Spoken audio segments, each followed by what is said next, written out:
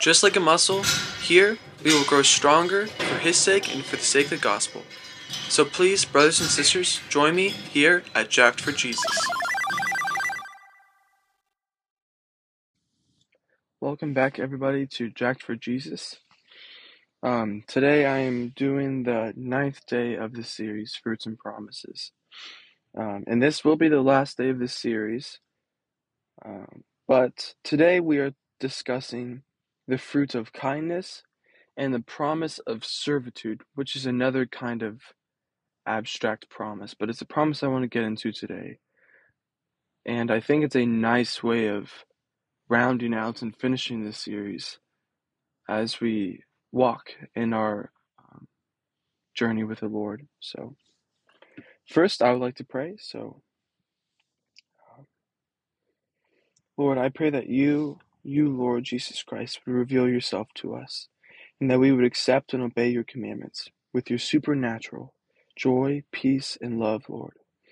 I pray that we would get caught up and fixated on your word, character, and purposes for our lives. Help us, Lord, to seek and find you intimately and personally, Lord, so we may not be sent away because you didn't know us. Fill us, Jesus Christ, with your advocates and representative, that is, the Holy Spirit, and be our strength, safety, and refuge. And Lord, I thank you, Lord, for this opportunity to read your word and enjoy your word and just rejoice in hearing and listening and talking about your word, Lord, that you have so graciously given us, that is truth, and Jesus, please, all of us, please make our lives centered around you. Please let us walk in complete faith and trust in you, Lord. Bless us, Lord, and be patient with us and discipline us, for we know that those you discipline are your true children, Lord. Convict us and grow us, Lord, and just pour out your joy. Remind us, Lord, that even though you are sanctifying us, it is not a joyless process, that it is full of joy, actually. Getting to know you more, walking with you more, being more in step with you, Lord, that we will be filled more and more with your joy, more and more with your love and your peace. Holy Spirit, please go ahead of me and before me in this episode, and let everyone listening hear not myself, but your words, Lord, your wisdom, your truth that you have given us, Lord. And pray all of this in Jesus' mighty name. Amen. Okay, with that, I'm going to be reading from Matthew 23 to start out today's time together. For everyone flipping along, this is the first book of the New Testament. And it's actually the first gospel that we find in the New Testament. That's the Gospel of Matthew. Let me see how long 23 is.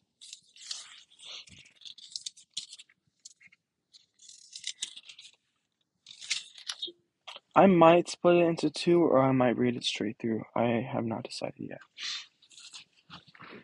I'm just going to go ahead and start reading from the beginning of chapter 23. Denunciation of the scribes and Pharisees. Then Jesus spoke to the crowds and to his disciples, saying, The scribes and the Pharisees have taken their seat on the chair of Moses. Therefore, do and observe all things whatsoever they tell you, but do not follow their example. For they preach, but they do not practice. They tie up heavy burdens that are hard to carry and lay them on people's shoulders, but they will not lift a finger to move them. All their works are performed to be seen. They widen their phylacteries and lengthen their tassels. They love places of honor at banquets, seats of honor in synagogues, greetings in marketplaces, and the salutation, Rabbi. As for you, do not be called Rabbi. You have but one teacher, and you are all brothers. Call no one on earth your father, for you have but one Father in heaven. Do not be called Master. You have but one Master, the Messiah. The greatest among you must be your servant. Whoever exalts himself will be humbled, but whoever humbles himself will be exalted.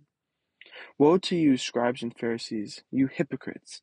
You lock the kingdom of heaven before human beings. You do not enter yourselves, nor do you allow entrance on those trying to enter. Woe to you, scribes and Pharisees, you hypocrites! You traverse sea and land to make one convert, and when that happens, you make him a child of Gehenna, or hell, twice as much as yourselves. Woe to you, blind guides, who say, if one swears by the temple, it means nothing, but if one swears by the gold of the temple, one is obligated. Blind fools! Which is greater, the gold or the temple that made the gold sacred? And you say, if one swears by the altar, it means nothing, but if one swears by the gift on the altar, one is obligated. You blind ones! Which is greater, the gift or the altar that makes the gifts sacred? One who swears by the altar swears by it and all that is upon it. One who swears by the temple swears by it and by him who dwells in it. One who swears by heaven swears by the throne of God and by him who is seated on it. I actually think I want to split into sections. Lengthwise, Matthew 23 isn't horribly lengthy, but there is a lot here, and I don't want to miss anything. So I'm going to stop here at, what was that? I think I stopped at verse 22. So I'll make a mark right here. Okay, so what's the context for this chapter? The first thing that we need to know, looking right before into Matthew 22, Jesus talks about the parable of the wedding feast.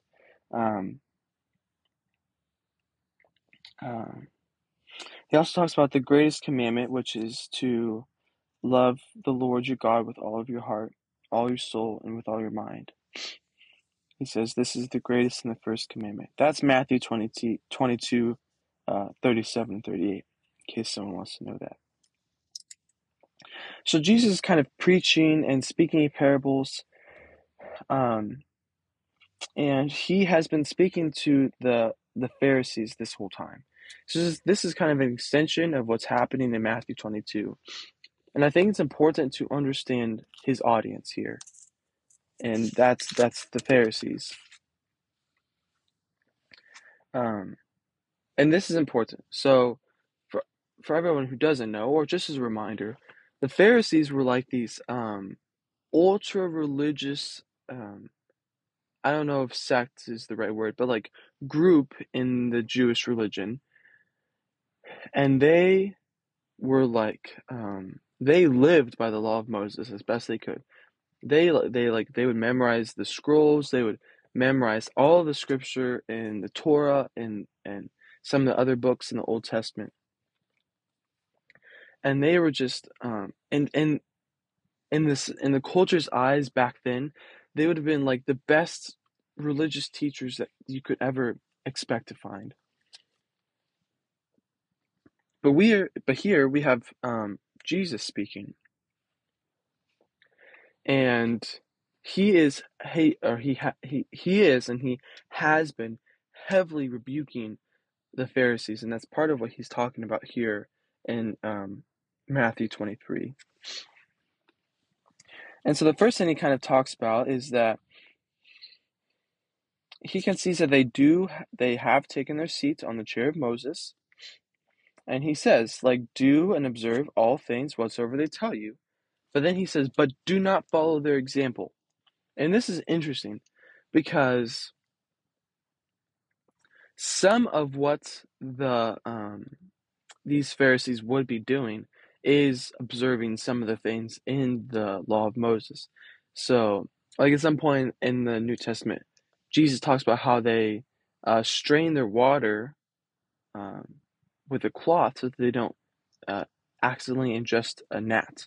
So, like, there's forbidden foods, there was traditions for the Sabbath, and all of these things. And if you want to know more about that, go back to Exodus, Deuteronomy, Leviticus, and you will learn in depth kind of this scope of what the law of Moses was talking about, and you'll see the context that the law of Moses was given, which I think helps us understand it better in our modern time now.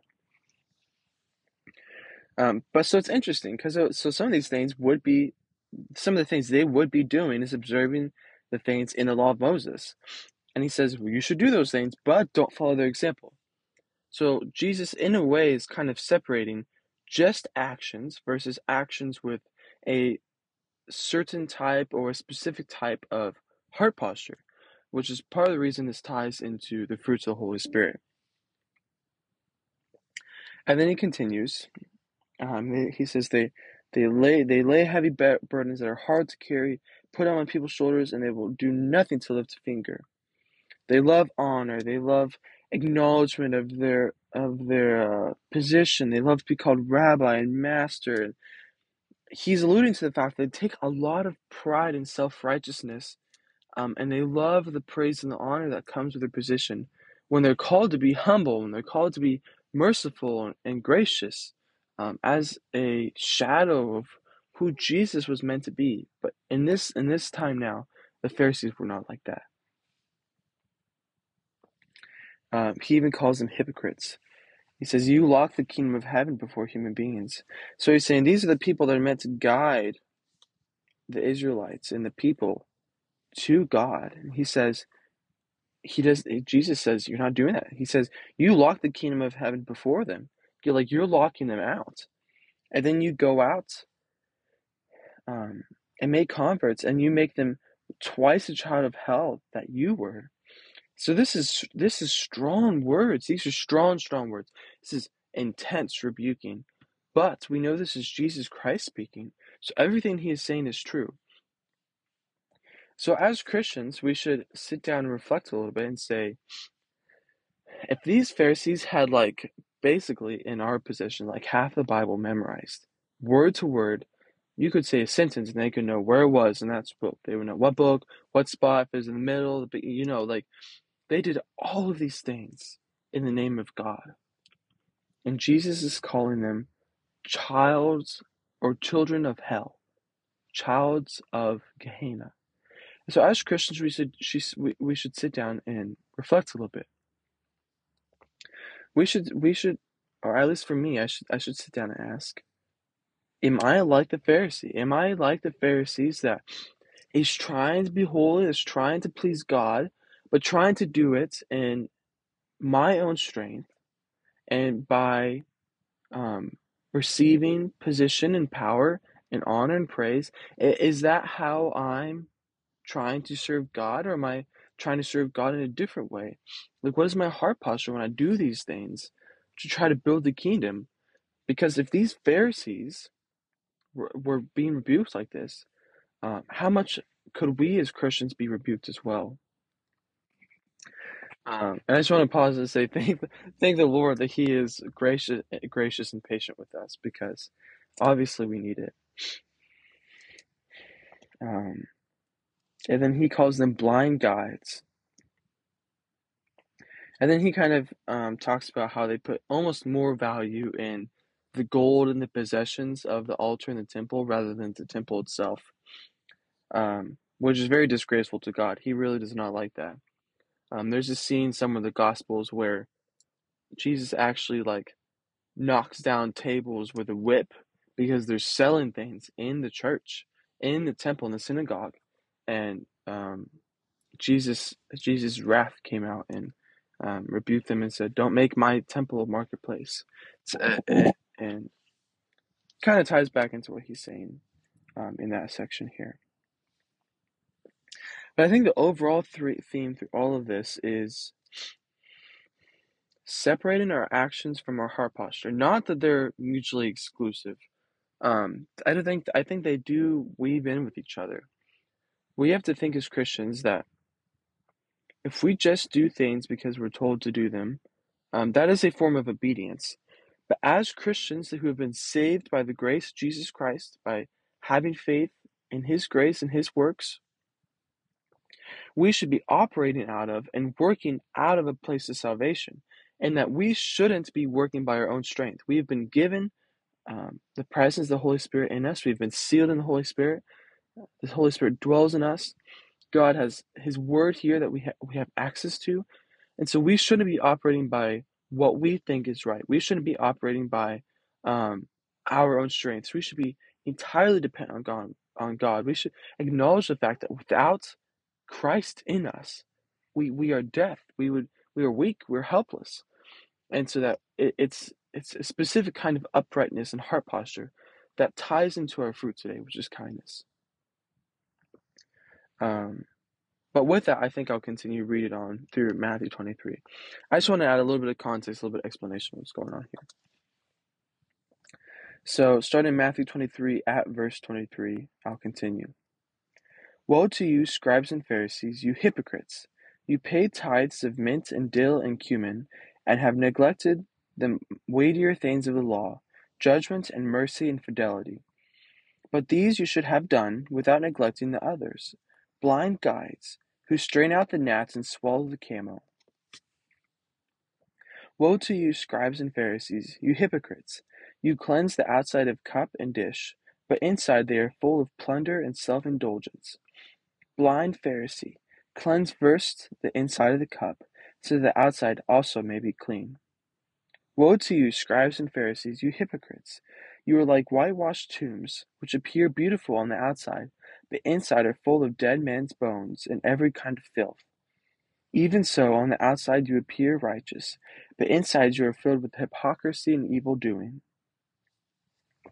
Woe to you, scribes and Pharisees, you hypocrites! You build up the tombs of the prophets and adorn the memorials of the righteous. And you say, if we had lived in the days of our ancestors, we would not have joined them in shedding the prophets' blood. Thus you bear witness against yourselves that you are the children of those who murdered the prophets. Now fill up what your ancestors measured out. You serpents, you brood of vipers, how can you flee from the judgment of Gehenna? Therefore, behold, I send to you prophets and wise men and scribes. Some of them you will kill and crucify. Some of them you will scourge in your synagogues and pursue from town to town, so that there may come upon you all the righteous blood shed upon earth, from the righteous blood of Abel to the blood of Zechariah, the son of Berechiah, whom you murdered between the sanctuary and the altar. Amen, I say to you, all these things will come upon this generation. The lament over Jerusalem. Jerusalem, Jerusalem, you who kill the prophets and stone those sent to you. How many times I yearned to gather your children together, as a hen gathers her young under her wings, but you were unwilling. Behold, your house will be abandoned and desolate. I tell you, you will not see me again until you say, blessed is he who comes in the name of the Lord. And wow, that's all I can say about this is wow. Um, and this is an interesting chapter to read talking about kindness. But I think it's a very good example of what kindness can look like, even if it comes off as kind of being critical or I don't want to say over dramatic, but I mean Jesus' reaction here is very, very serious. And I just want to point out some of the anaphora that we can see here. He says, "Woe to you!" I don't even know how many times. 1, 2, 3, 4, 5, 6, 7. At least 7 times. He says, "Woe to you, you scribes and Pharisees." And so we understand that this is serious. For Jesus to say this over and over and over again, he's lamenting about. He is sorrowful. He's in despair about the condition of these souls, which we get to see a little bit of at the end of Matthew 23. But continuing, he talks about how it says you pay tithes. That's like it's like a tax. Well, I don't want to call it a tax. It's like a not also quite a donation. It's like they take a portion of their resources and their money, their mammon, and give it to the church. That's kind of what tithing is. He says, well, you do the tithing, but you neglect the weightier things of the law, judgment and mercy and fidelity. So he's highlighting the things that they are not really focusing on very well. Judgment and mercy and fidelity. Jesus yearns for the Pharisees to be merciful and gracious to their people, um, to help them have rest and all of these other things. But as we observed in the beginning of Matthew 23, the Pharisees were not really doing that for the Israelites and for God's chosen people. And he says you should have been doing all of these things, not just the tiny things. And this is actually the verse I was talking about. I didn't know I was going to read it. It says, blind guides, you who strain out the gnats and swallow the camel. So he's saying, again, they strain their water so they don't swallow a gnat. Instead, he's saying you swallow a whole camel. So he's saying, even though on the outside you're doing all these things to try to be perfect, on the inside you are rotten to the core. You're like a beautiful apple that on the inside is rotting and moldy with maggots. It's kind of the picture we're getting here. And that kind of actually summarizes the rest of this chapter, or most of the rest of this chapter. He talks about you must clean the inside of the dish so the outside may be clean. And says they are full of plunder and self-indulgence. I don't know about you guys, but for me that was kind of convicting. It's like, how many times do I self-indulge, even in just like taking pleasure in having food? Like, oh, I enjoy having this food instead of this food, and I continually enjoy these foods, even if it's not necessarily what I should be doing. It's like little things that we do all of the time that can be self-indulgent. And he calls that out in the Pharisees. And so I've been kind of reflecting on that myself. And I would encourage you guys to do the same. But when he's using this cup metaphor, he's not literally talking about a cup. He's talking about our souls, our spirit, our being, right? So he's saying on the outside of the cup, which for us, extending the metaphor would be like our body. Like he talks about these fancy clothes they wear and how they look a certain way and they act a certain way. And it's this outside appearance, this outside persona of righteousness and holiness. But he says the inside of their cup is disgusting. And for the Pharisees, for potentially us, that's our heart, that's our soul. And God wants us to make our insides clean first and then make our outsides clean. So if you're in a position where you're struggling with an addiction or a bad habit or something external out of you, and again, that can tie in with the heart posture. God wants to clean the inside of our cup first, the inside of us first. He wants to cleanse us inside out. He wants to wash our souls by his blood on the cross. He wants to wash our feet. He wants to anoint us in his Holy Spirit and clean us so that our outside may become clean as well. It's kind of the analogy or metaphor he's making there. And with that, I think I've talked a lot about the Pharisees. So my focus on reading Matthew 23 is kind of this end section here, 37 to the end of 24. And I'll just go ahead and read again. It says, Jerusalem, Jerusalem, you who kill the prophets and stone those sent to you. How many times I yearned to gather your children together, as a hen gathers her young under her wings, but you were unwilling. Behold, your house will be abandoned, desolate. I tell you, you will not see me again until you say, Blessed is he who comes in the name of the Lord. In these couple of verses, we get a lot. The first thing we get is that Jesus is almost in a way like mourning. He literally tells the Pharisees that he yearns to gather these people together and care for him. Like he wants to take care of these people. It's not just like you guys are authority figures and you should be doing better. Now I think he is saying that they should have acted and they should have stewarded what has been given to them differently. But he also talks about like he wants to gather them together. wants to bring all of these people together and care for them. But he said, but you were unwilling. But you were unwilling. I want to talk about this. This is huge. And I don't know if you guys watched the last episode, but I kind of talked about this in the last episode with faith, how faith impacts our experience as Christians with the supernatural, whether it's miracles, signs, and wonders, or even if it's just things as understanding Scripture or having the fruits developed in us. It all kind of ties together into this word faith. And this is kind of what Jesus talks about here too. He says that they were unwilling to be cared for. And that's interesting to us because, I mean, we sit here and say, if someone was offering to take care of us, I don't think very many of us would send that person away. Like, it's like, and especially when that person is Jesus, when that person is God.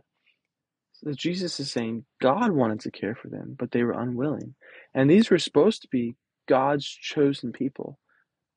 The Israelites, he chose them and made covenants with him in fulfillment so that Jesus Christ could come, fulfill those covenants, and free the world of death and sin and sorrow and despair for those who believe in him and have faith in him and trust in him. But it comes back to a willingness, as Jesus says here. But you were unwilling. He says, I wanted to, but you were unwilling. And so this goes back to a heart posture. What this is telling us is that our heart posture about our faith, our willingness to listen, to be cared for by God, it all goes back to us. And not just us. It comes from a place of submission and obedience and faith and trust. We have to want to be helped. We have to be willing to be helped for Jesus and God to come in and change us in supernatural ways. And that's really important. God, like, I'm not saying any of this, any of salvation, any of our experience has to do with, I mean, we're part of it, but it's not like we're the reason it's happening. It all goes back to God. So like our salvation is not something we can boast about. It is a gift and it's from God. It's by His grace, right? And even then, we know that He called us and chose us before we decided to believe and have faith in Him. So it always goes back to God. But one thing Jesus is talking about here is that if we're unwilling to be helped, or we don't have faith and trust that God can do these things, that He's unable to, that it takes a certain amount of faith and trust and willingness. And those are things that God gives us as well. Those are things that God nourishes in us and grows in us. But after we have been brought in and sealed in the Holy Spirit, there is a certain amount of responsibility, in a sense, for us as Christians to go back and ask God for more. Go back and submit our position, submit our dreams and our hopes, our anxieties again and again. Philippians 4:6-7 says, don't worry about anything. Instead, pray about everything. Tell God what you need and thank Him for what He has done. Then you will experience God's peace, which exceeds anything we can understand, and will guard your hearts and minds as you live in Christ Jesus. And so it's this idea that God has given us so much, but we should keep coming back to Him all the time. We should go back to God. We should recommit our faith in God. We should desire to grow our faith and grow our willingness in God. It's an aching, it's a desire that comes from truly being in God's Spirit. But I think that's important to point out is if we want to be cared for by God, we know that God's always in control, that He's always watching over us. But it alludes to the fact that for Him to care for us in the way He desires, we have to be willing. We have to be willing to be helped and want to be helped. That's a big thing. Then he finishes by saying, behold, your house will be abandoned and desolate. I tell you, you will not see me again until you say, blessed is he who comes in the name of the Lord.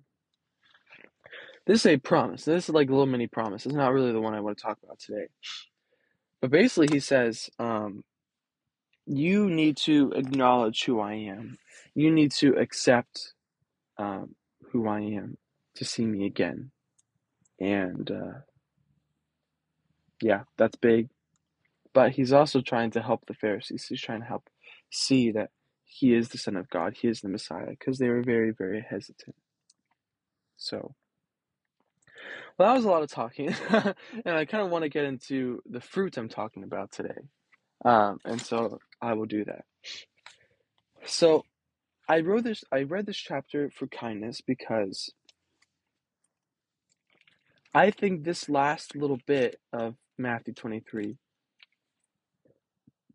helps show us God's kindness. Because, he just spent like a whole page, like nearly a whole chapter, rebuking these Pharisees, calling them hypocrites, children of hell, um, these really not good things.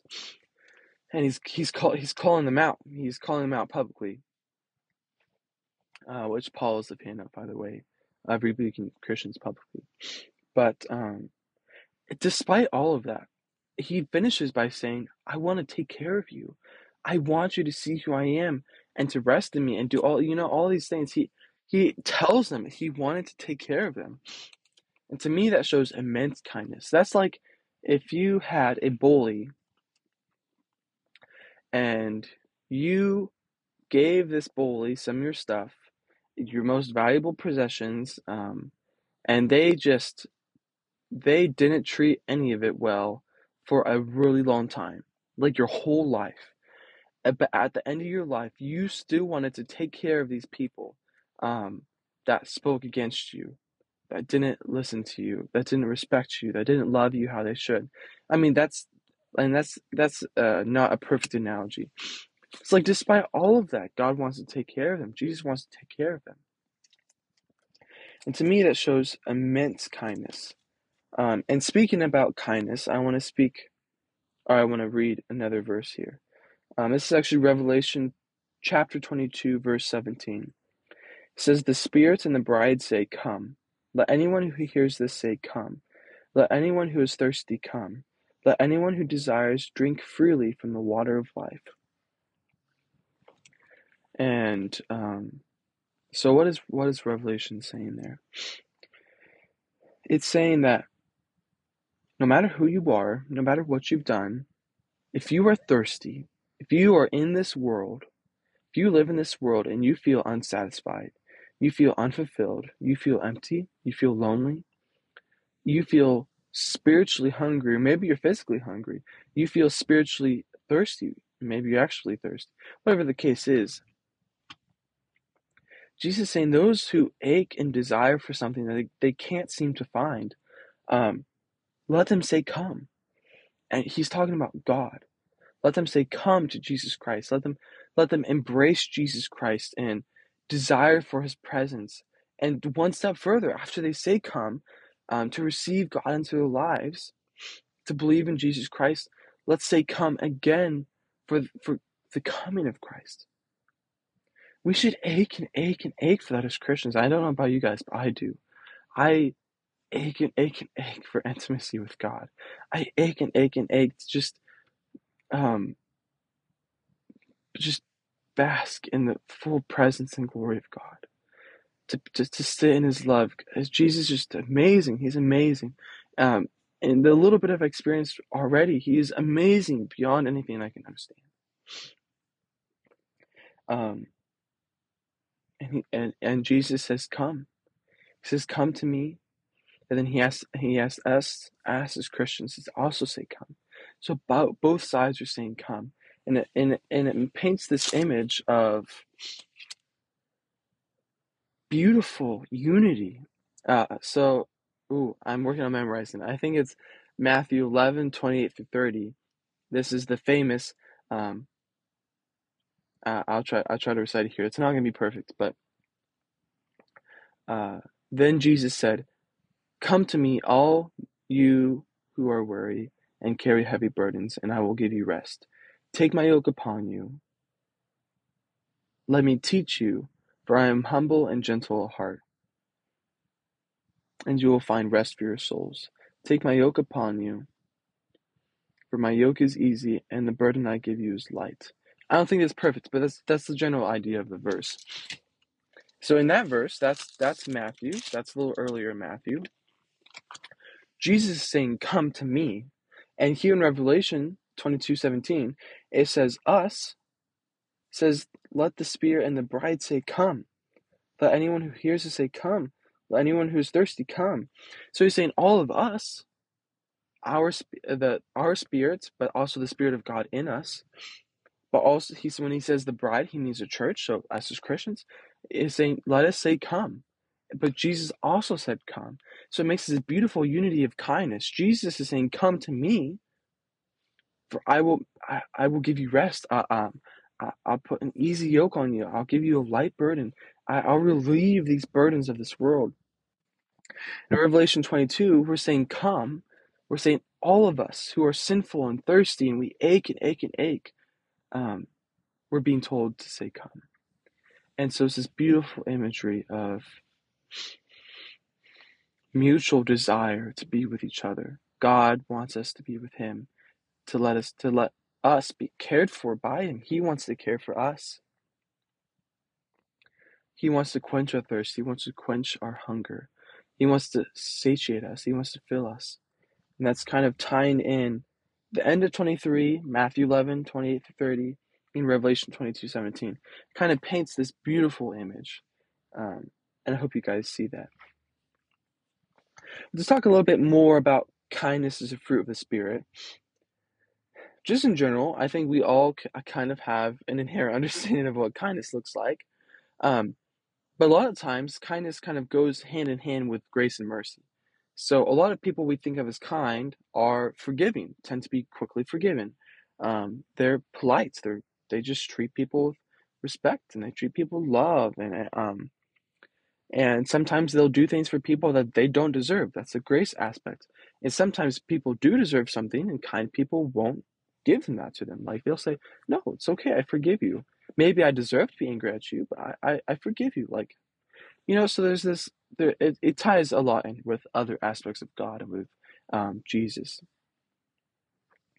But it comes from a heart posture, and that's why I wanted to read 23. It says, these Pharisees did not have this heart posture of kindness and mercy. And I also wanted to emphasize that true kindness is kindness that comes from God. We see a lot of kind people in the world that are not Christians. But to be kind out of an actually good heart posture, we have to have the spirit of truth inside of us.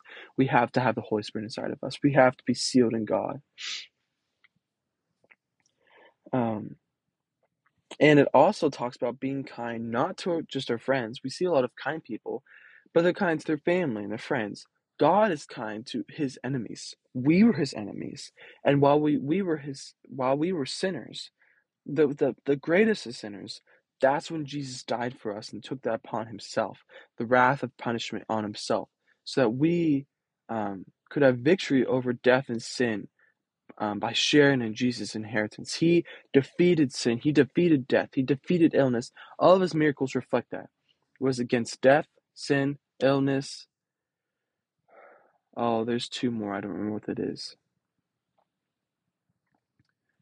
Sins, death, illness. There's like healing, so it had to do with like if you're genetically born a certain way. All these things that, and hunger, he fed people. And there's the spiritual counterparts for all of that.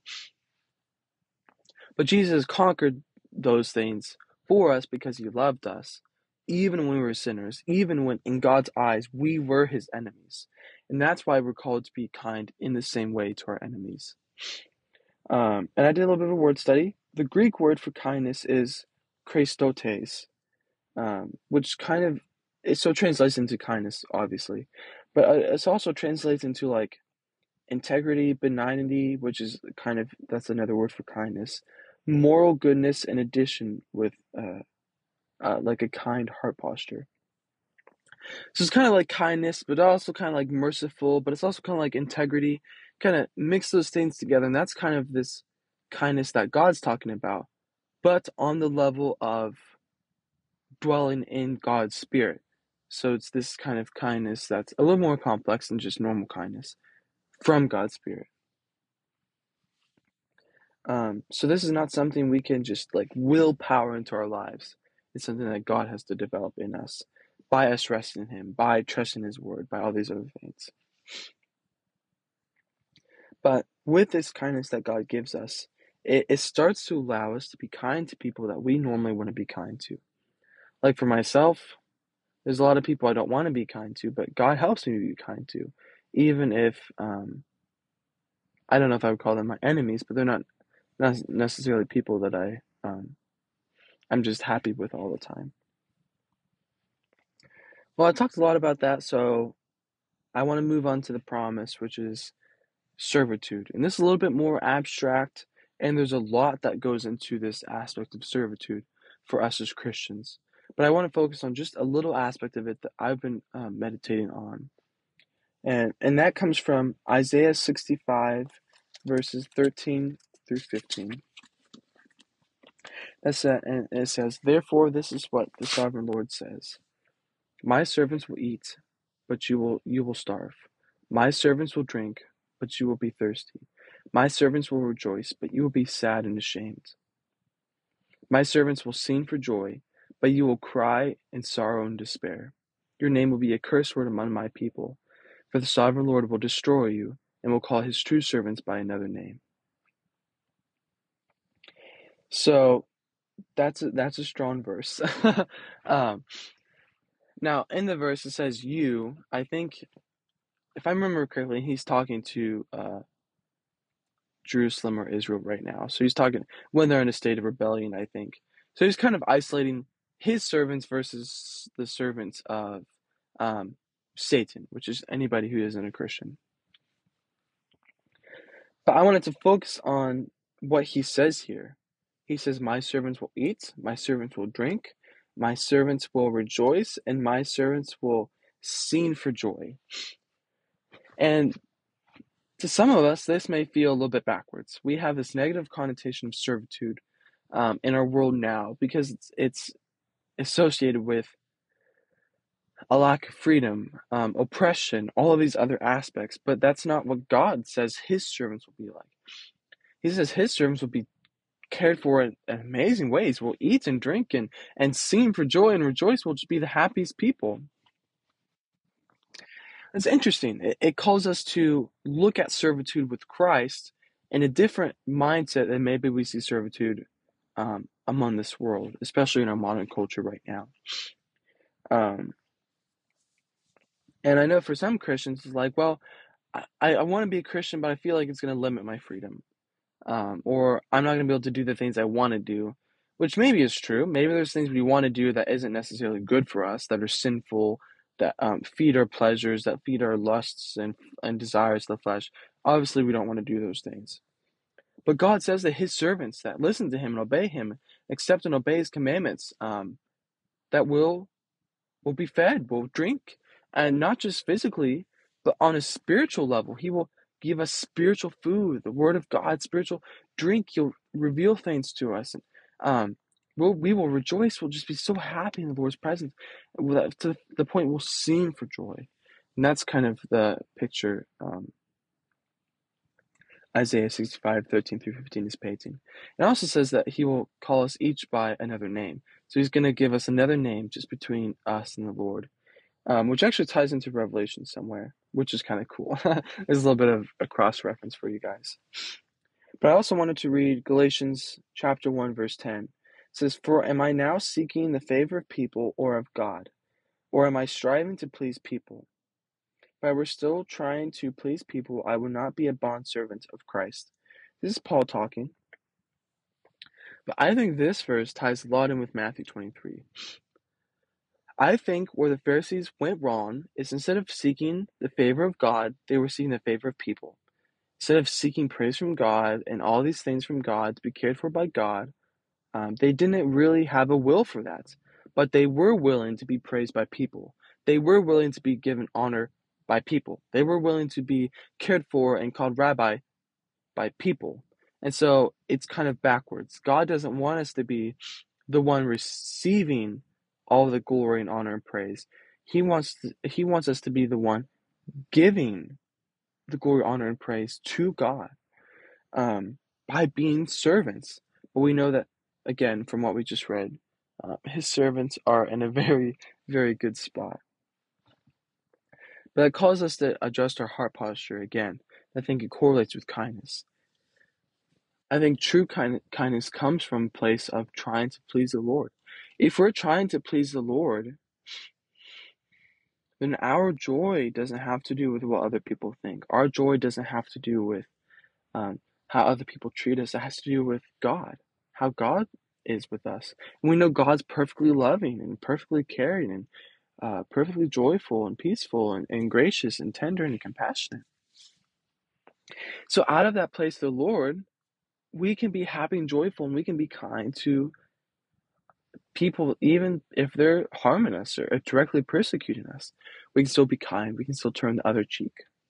We can still love our enemies, which is pretty cool if you ask me. That's pretty awesome. And again, so I'm just looking at my notes here. So again, that kind of talks about this promise that as servants of God, we're not necessarily losing freedom. We are finding true freedom, actual freedom, and being in the hands of God, by being cared for by God, by being fed and um, by giving uh, the living water to us by God. And out of that place, we can be kind to other people in a way that surpasses our understanding. And that we can also receive joy, security, love, and peace in a way that surpasses our understanding. It all comes full circle back to God. It comes back to a place of trying to please God. It comes back to a place of trusting and relying on God, not on our own strength. So in every way, it comes back to God. It comes back to Jesus. And especially for me, this has been something that I've been convicted of a lot recently, is trying to do things in my own strength, by trying to focus on things in my own world instead of focusing on God's perspective, on pleasing God and trusting God, relying on God, seeking God for joy and love and peace. And as Christians, I think um, to be good and faithful servants, it goes right back to God, always back to God. And to be good and faithful servants, we have to let God take care of us, which feels a little backwards to us too. But that just shows the grace and mercy and love of our perfect Heavenly Father. Um, I also want you guys to think about how um, to just think of ways on how we can rely on God. So obviously we can rely on God, like being in His Word, meditating on His Word, praying. But I also think we can rely on God in places of fellowship, and by seeking Him continually. Paul talks about continual prayer. And so I think instead of just doing these kind of textbook things of Christianity, like, oh, got to pray twice a day, pray, like it's very regimented and very structured. Instead, I think we should be focusing more on seeking to continue to pray continually, to seek Him continually, to seek fellowship with Him continually, um, and to treat fellowship with other believers or even with fellowship with unbelievers from a place of being with God. Um, and that's interesting too. I also want to encourage you guys to, myself included, for us to ask God how we can be more kind to one another as Christians, but also as family members, also as wives and husbands, and to help show us ways that we haven't been kind in the past, or even today, or the past week, or whatever that looks like. Um, um, and to ask us to help treat others how the Lord treats us. Like, the golden rule, treat others how you want to be treated. Um, and I also encourage you guys to reflect on our actions, and I didn't mention this earlier, our heart posture we had while we made those actions. So if we think of a way we've been kind, I want you to take one step farther than that, I think. when I was doing something kind, what was my heart like in that moment? Was I being kind because I was happy and joyful with God, or was I being kind so that my brothers and sisters would see me being kind and think, oh, he's a good person, you know? So I want you guys to lay open your hearts and really reflect on the heart posture too. So I know for myself, sometimes I'm kind and it's definitely not for the right reason. Sometimes I'm kind because I want other people to think of me as kind. Um, and that goes back to me seeking the favor of man instead of God. And so I know at least this topic for me has been super convicting for me. And I hope it's been convicting and encouraging for you guys as well.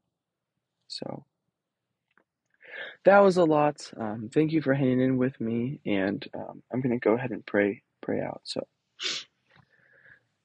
um, thank you, Lord Jesus, for everything you've done for us, for being so kind to us and gracious and merciful for us. Lord, I know that we are no better than the Pharisees. That you've given us so much, but that we still struggle with seeking the favor of men. That we still struggle um, to let our inside of our cups be clean, Lord. We still struggle with looking righteous on the outside, but being dirty on the inside, Lord. And we thank you, Lord, for cleansing us, for anointing us in your spirit, anointing us in your living water, Lord, by cleaning us on the inside out so that we can have a good standing with God, so that we can receive salvation and justification and sanctification, glorification, Lord. We thank you, Jesus Christ, for your ministry and work and sacrifice for us. For you knew, Lord, that we cannot be with you the way we are right now, that we are fallen and evil and sinful, and that to enjoy your presence, to be to be with you, Lord, that you had to give up your Son Jesus, um, and you chose to do that, Lord, just because you loved us, and because that, Lord, I just want to pause and say thank you. I know that without you, Lord, my life would be miserable, that I would be hopeless and despairing and sorrowful. That I would be thirsty, I would be hungry for something that I couldn't have, Lord. But you're so gracious and you're so merciful and so loving that you let us be in your presence, that you feed us, Lord, that you give us water, that you um, sent your Son, Jesus, to die on the cross just for us, Lord. And I pray that we wouldn't forget that. We would keep that in our hearts and be grateful, Lord. Um, for I can't imagine a life without you, Lord Jesus Christ. I can't imagine not being fed by you. And I can't imagine not being um, given living water by you, Lord. I can't imagine living out this life without your help and guidance, Lord. It would be so hard. It'd be so hard. I pray that you would help us to be kind to others as you've been kind to us.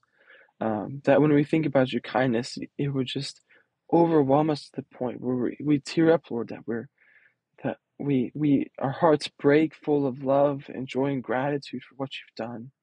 And help us be that way for others, Lord. I ask you to stir up your workers in the field, ignite us with your all-consuming fire, so that we may be good servants and stewards of what you've given us, Lord.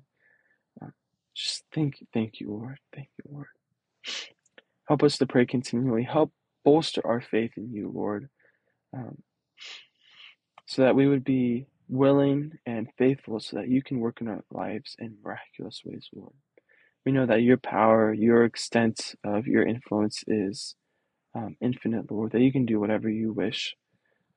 And thank you for wishing to bring us to yourself, Lord. Thank you for letting us say come, and thank you for saying come to us, Lord. It's beautiful, and I don't want any of us to forget that. And to respond to Revelation 22:17, I say, please come, Jesus Christ. I know all of us are eager for your presence.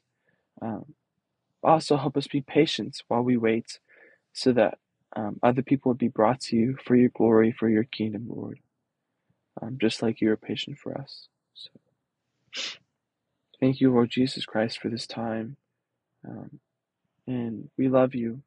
Um, help us show the world that by our actions and our heart posture, by our faith. I pray all of this in Jesus' mighty name. Amen. Okay, guys. Well, this wrapped up the series Fruits and Promises. I'll get back to you guys soon with more stuff to talk about, maybe a new series or maybe just more standalone episodes. But whatever it is, I'll see you guys soon. And thank you for sticking through the series with me. And I hope it was fruitful and encouraging for you guys. So I love you all. I'll see you soon, and God bless.